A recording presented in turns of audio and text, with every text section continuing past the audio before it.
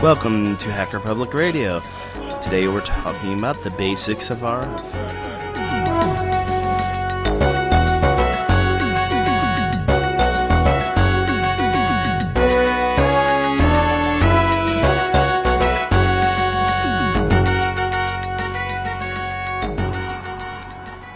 Hello and welcome to Hacker Public Radio. Today we're going to talk about radio frequencies and radio. How does it work? My call sign's W3RAZ, and I'm also known as Gorkon from the Linux Link Tech Show. Ken graciously has allowed, a lot of us to actually put shows out on the Hacker Public Radio feed, and he actually asked the question if I can cover it, and I want to try and cover this to the best of my abilities. And that is, what is RF exactly? What's radio frequencies? How does it work? And some basics that you may need to understand if you decide to go and take the amateur radio exam. Now, the next show I record, I will detail from the U.S. aspect on what you need to do to get your amateur radio license. So first off, what is radio frequencies, or what is radio? Well, if you see a light bulb near you, or a television, or anything that produces light, you're actually looking at radio. Now, what do I mean by that? Well, radio, quite simply, is an electromagnetic transmission that is radiated from an antenna. And I'll get to more about some of that as we go further in. So, what happens is radio frequencies. Radio is essentially light.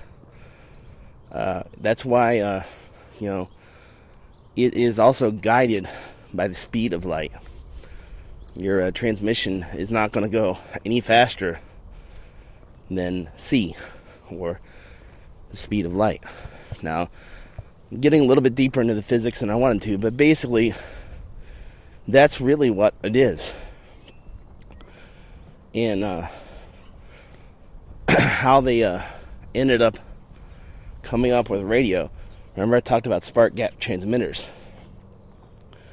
And basically, all they had to do was turn a sine wave on and turn a sine wave off. That's really all they did. And Morse code was decided by short sine waves and long sine waves. So it's a combination of those that make up a character. So it's really that simple. Now, the way a phone or conventional radio that most people are used to is how it works is you have like a microphone, which a microphone is essentially the same thing as a speaker. It's definitely not exactly the same, but it essentially, for all intents and purposes, is.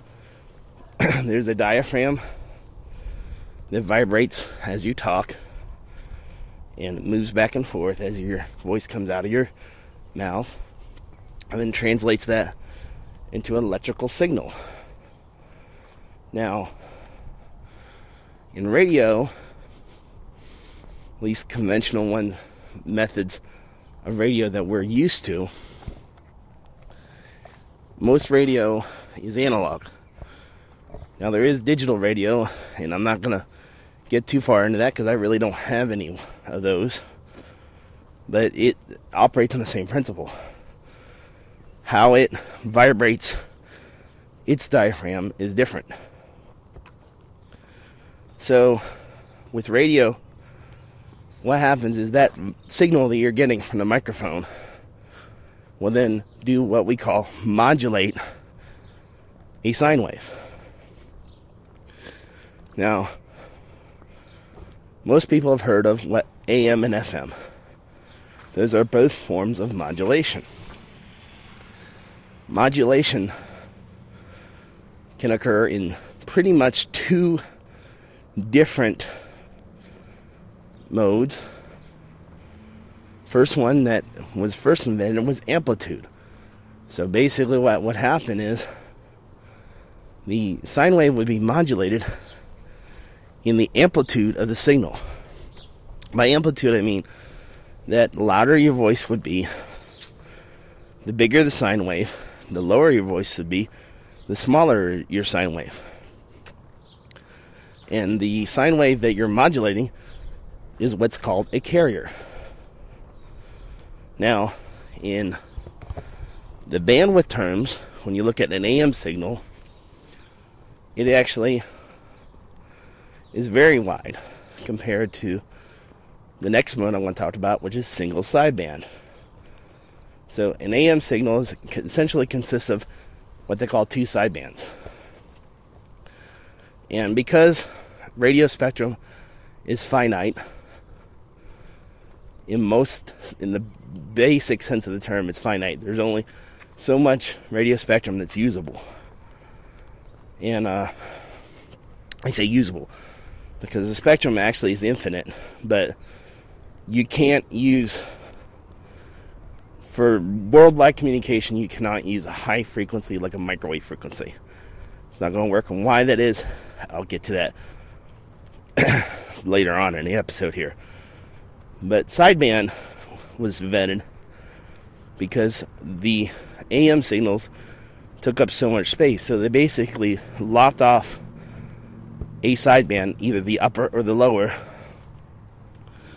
And then that's how they were able to conserve bandwidth and let more stations use the spectrum that was given. Now, there's a lot of physics involved in the circuitry and the superheterodyne receivers and all that stuff, but I'm not really getting into that. I'm talking very basics. If you want to get deeper into this, you're going to have to go to some of the sites. I want to hopefully have some sites to pop in the show notes, and you can go ahead and check those out. So now the next mode is a mode that, or the next kind of modulation is what most people listen to now if they listen to radio, especially if you're listening to music, and that's frequency modulation. So basically your voice then modulates the frequency of the carrier. Now, you actually have,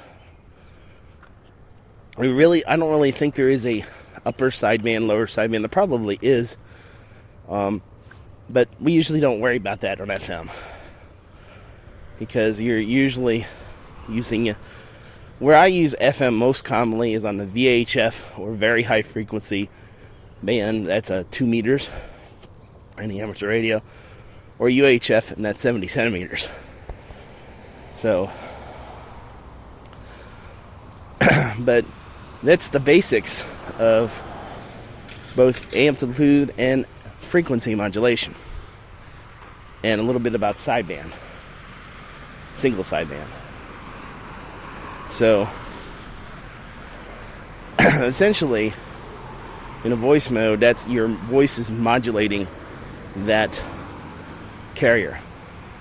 The carrier is cycling, and they actually, in the old days of my grandfather, they actually used to call that, like instead of a kilohertz or a megahertz, it's called a kilocycle or a megacycle.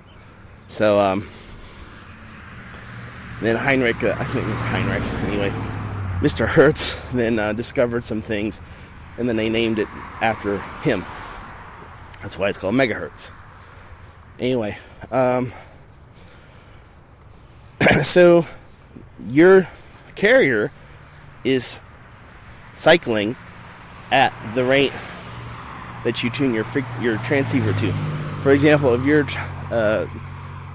talking to a repeater that receives on, and I'll get into repeaters in a bit, if it receives on 147.24 or 147.24 megahertz, that's your carrier. Now, your voice is going to actually go beyond that. That's where the sidebands come into play there. So, I just wanted you to understand that even though you are tuning at 147.24, you're not actually only passing information on that frequency. You actually expand past that. So, that's why single sideband was invented. Just because, like I said, it allowed more people to use the given frequencies. So, now, one little sidebar here. I'm actually recording this with a handheld recorder as I walk along to the bus stop this morning. And I just wanted to give you a reason why I'm doing that. As emergency communications is part of amateur radio, we often have to work in conditions that are not ideal. We often work, on the side of a road or out in the rain, in a camp, whatever, Excuse me. Anyway, that's why I decided to record this episode with a handheld mic, and why I will record some future episodes. I'll try not to do too many of them, because I know that the noise can be a little distracting. But one thing I do want you to know is why emergency communications is at the forefront of having an amateur radio license. And it should be not the only reason you get your license. You should have fun doing it too. But it should be a big reason. You want to have a good way that you as a hacker or a geek can serve the community. Amateur radio is a perfect hobby to serve the community. A lot of times people won't understand what us hackers work on, but they do understand you being able to hook up a desperate person who's lost their relatives, say in Joplin, Missouri, or Tuscaloosa, Alabama. They can amateur radio operators can hook you up with those and get those important status messages in and out of the area. So, sidebar over. So back to the basics of radio frequency. So talked a little bit about AM, FM, what an RF signal is. So let's talk about what you need to actually transmit one and detect one. Now most people now, instead of buying just a receiver or just a transmitter, will buy a transceiver. Transceiver does exactly what you would think. It's a combination of transmitter and receiver. So that's why they call it a transceiver, because it can do both. Now, each aspect of a radio is different. The receiving aspect is definitely a little bit different than the transmitting aspect. But in the basic sense of the term, the circuits are actually not all that different. So for a receiver, you need far less attention to some things that you do a transmitter. Now, a critical piece is the antenna. Now, for a receive antenna, you don't really need to have an antenna that is tuned to the receiving frequency. It helps, but it's not really needed. You can attach your receiver to a piece of metal, and that will act as an antenna and absorb the radio frequency and convert that to audio, in essentially the opposite method of you converting your voice to an RF wave. So a receiver basically will use that antenna to absorb and pick up the received frequency, produces it audio. the very basics. A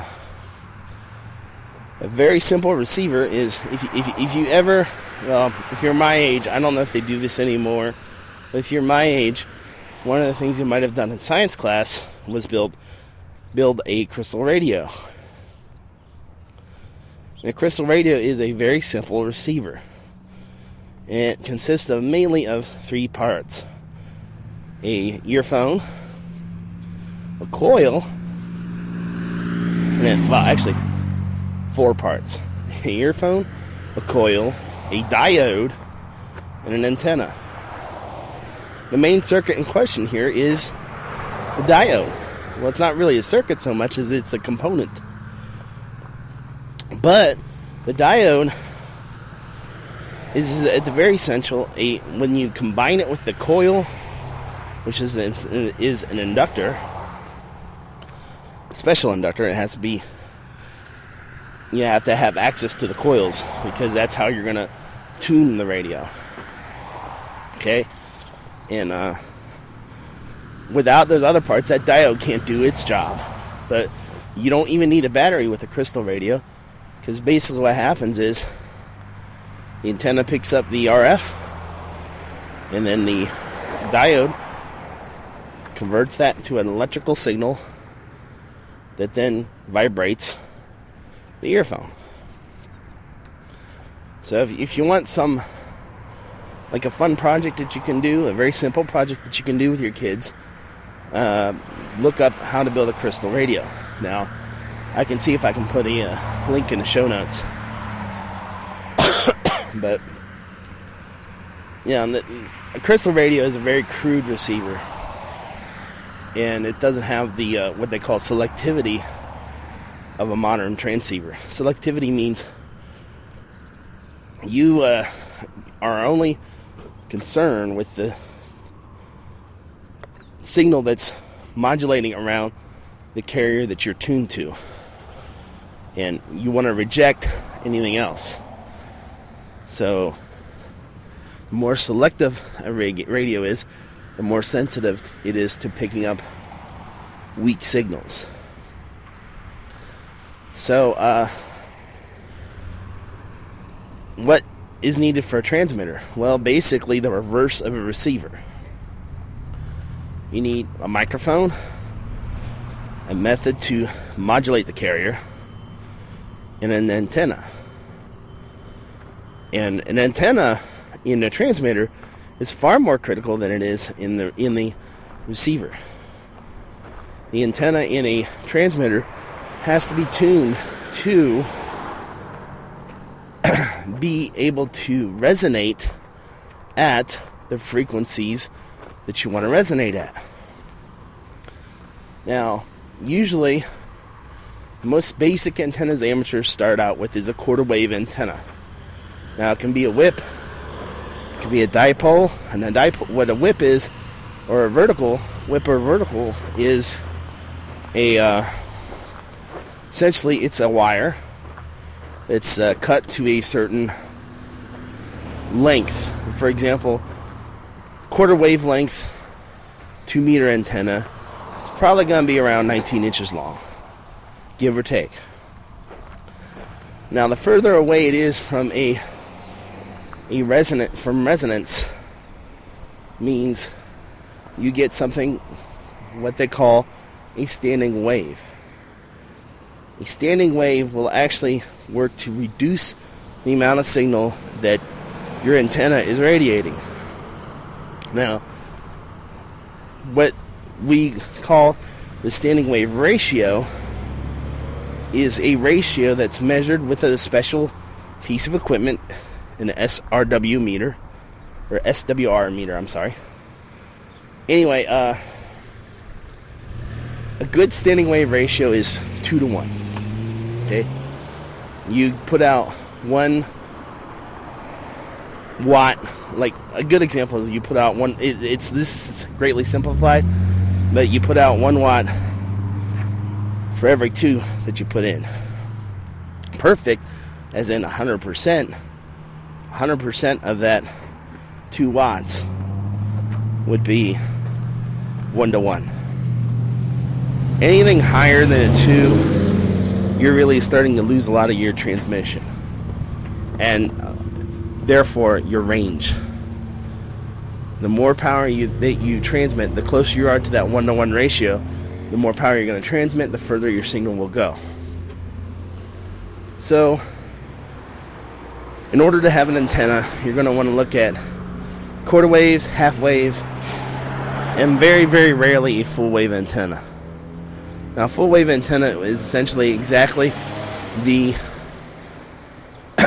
it's the same, basically this has the same bandwidth as the same width as your signal. Alright, so if a 144 megahertz antenna is 19 inches at a quarter, imagine how large that the antenna will be at a full wave. That's why you're not using full wave antennas mostly. So, and then we actually can get even further into it. Take a dipole antenna. A dipole is essentially 2 pieces of wire, one going on each side of the feed point. And each of those wires, well, I'm trying to remember how it's been a while since I built a dipole. But basically, your dipole is cut to a certain bandwidth, to a certain wave. And one antenna that is an improvement upon that dipole design is called the Yagi antenna, which was invented by, I'm trying to remember, the last name of him was Yagi, and that was a Japanese name, Yagi Uda. And it's basically 2 amateurs in Japan. And what they do is they take different lengths of wire or metal, excuse me, and they put one behind the dipole. So, for example, in a vertically polarized antenna, all of your conductors are going to go up and down. In a horizontally polarized, they're going to be basically flat against the earth. Not against the earth, it'll be up on a pole, but so in a vertically polarized, it's perpendicular to the earth. That might be a little bit easier to understand, I think. But anyway, they put 2 conductors on either side of that dipole. One conductor is larger than the dipole. The other conductor is smaller than the dipole.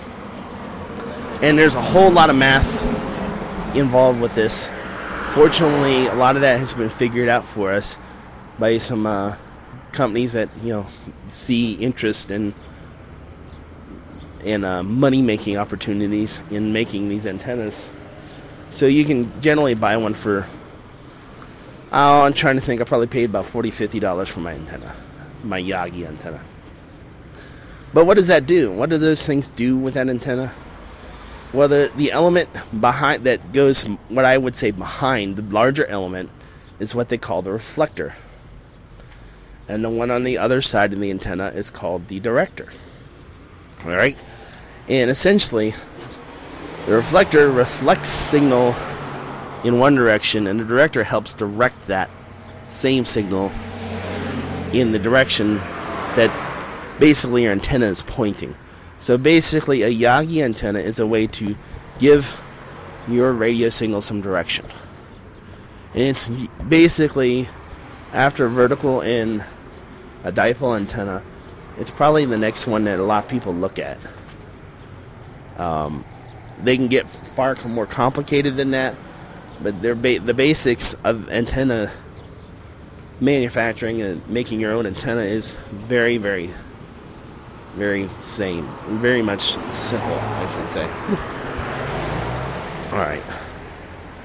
So, I've heard a little bit about AM, FM, sideband, radio frequency. What is it? How do you receive it? How do you transmit it? Now, what do you do with it?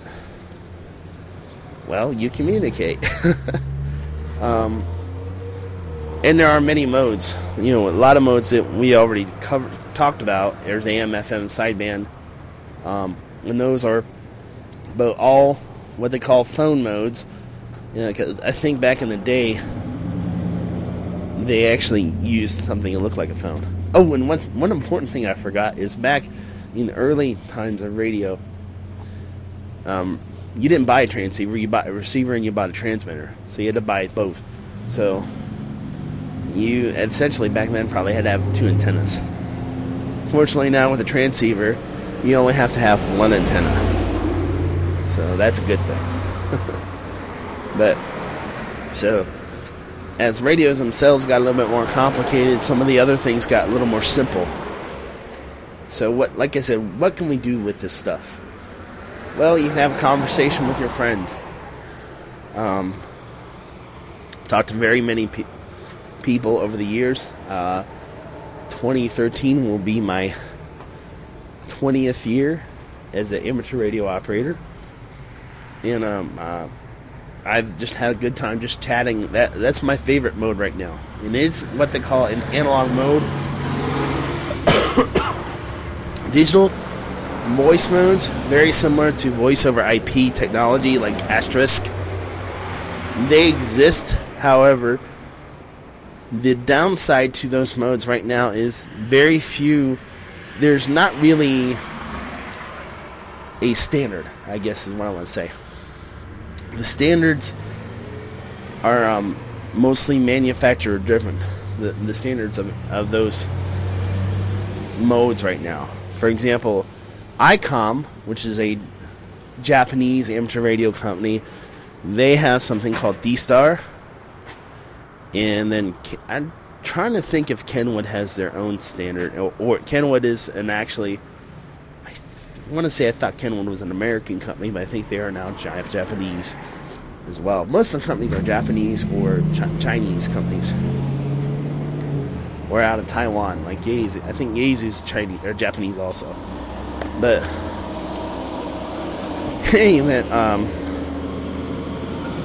digital modes for voice, they're a little rare.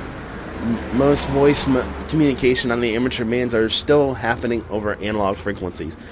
TV may have gave it up, but radio has not. They have not given up the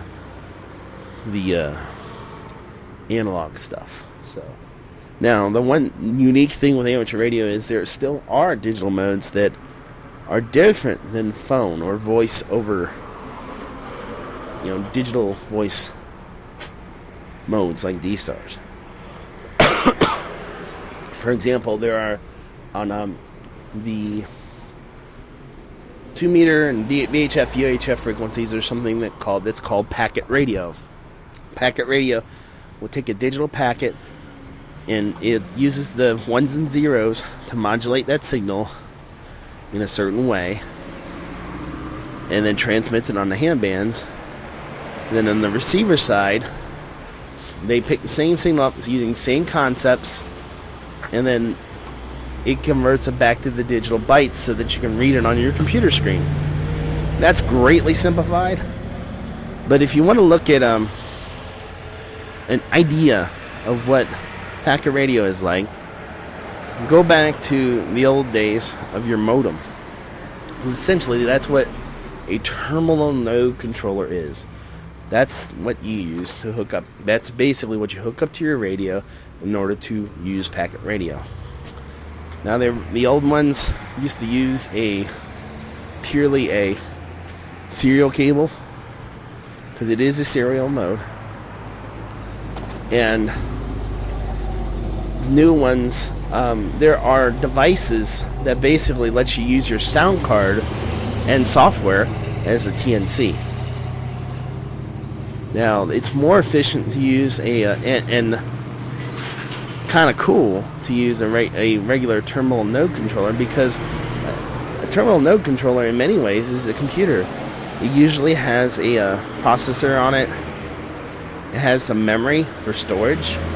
And basically, if you wanted to leave your transceiver on all day, because the terminal node controller has your call sign plugged into it, that makes it legal. So you can leave that on all day, even though you're not necessarily at the control point. you're still within the legal bounds. As long as you can get to that receiver or that station and turn off that radio, you're still in control.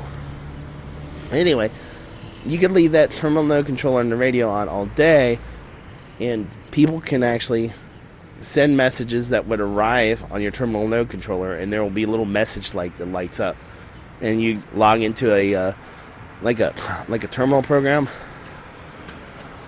You'd hit the serial port and talk to the terminal node controller, and then get your packet email. And there is even the ability with packet radio to send an email to somebody all the way on the other side of the United States. And I was doing this before the internet really came into play.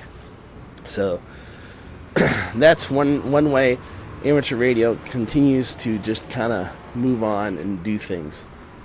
And a lot of times it seems a little bit archaic, but you got to remember, in some of these cases, amateur radio operators themselves invented the mode and came up with it. Like, for example, the APRS, or Automatic Position Reporting System, which is another use of packet radio. That was invented by WA4 APR Bob Bruninga, and the original APRS program was written on DOS. There is, of course, Windows APRS programs.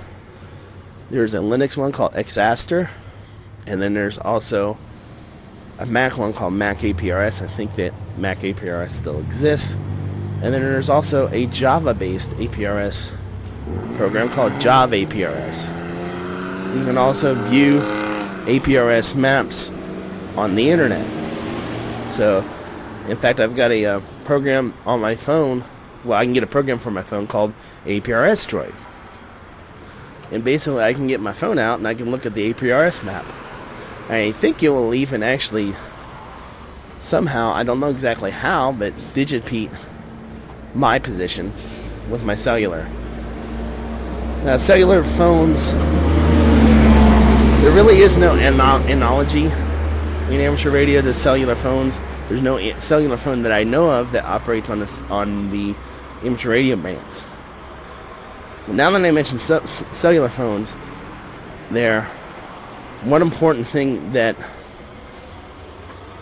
you need to remember, and I actually had somebody right after my first show ask about this, but he asked if there was a way that he could receive. Hold on a minute. This is what I talk about non-ideal situations. Anyway, he asked me if he could actually receive the internet using an amateur radio. Well, technically, it's very possible, but because we're limited in bandwidth, right now, the maximum packet bandwidth that we can use is 9600. That's slower than your old 14.4 modem. Slower than your 28.8 modem. Alright? So, it's not going to be very usable for modern day internet, not like your phone is. There's also a different aspect to that, because there's this thing that we'll get into a little bit when we talk about the licensing, called a pecuniary interest. Basically, you cannot make money you can make money selling things for amateur radio, but you cannot make money as a result of your amateur radio license. I.e., if you want to transmit a message for somebody to a disaster area, you can't take money for it. If there's an amateur radio operator that works anywhere in a company, there's these things. We'll talk a little bit later. I think I'll probably do a special show on repeaters. Be a little bit shorter than this one. But there's this thing called an auto patch. Basically, it's a way that you can make a phone call via amateur radio. Now, in a disaster situation, you can call a pizza place and order pizza for the people at your location, okay? But only in a disaster situation. For example, if I'm on my way home, I whip out my radio to order a pizza, because there might be a person that works for Donato's or for whoever I'm ordering pizza from that may have an amateur radio license. That would be an illegal transmission. Same thing goes for the internet, because there's a chance that somebody who is an amateur radio operator could be making money as a result of your transmission on the internet over amateur radio. Then you basically cannot do it. Plus, you're also not allowed to use potty mouth on amateur radio bands because kids listen to it. Kids can go. I think the youngest kid I've heard of with an amateur radio license was 7. Okay, what I covered today was a lot of technical information. Some of it should be correct. A lot of it should be correct. And if I made any mistakes, let me know. You can email me at gorkin@gmail.com, or you can also email me at gorkin@tllts.org.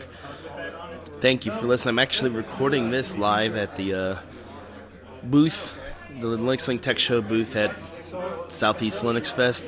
By the time this comes out, you have missed the show. Hopefully I might... Well, just listen to TLLTS, and we'll definitely have a show or two out that we record down here. So I want to thank you listening to Hacker Public Radio. Got a lot of good comments on the last show.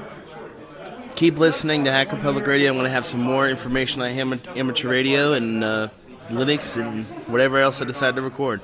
Thanks for listening.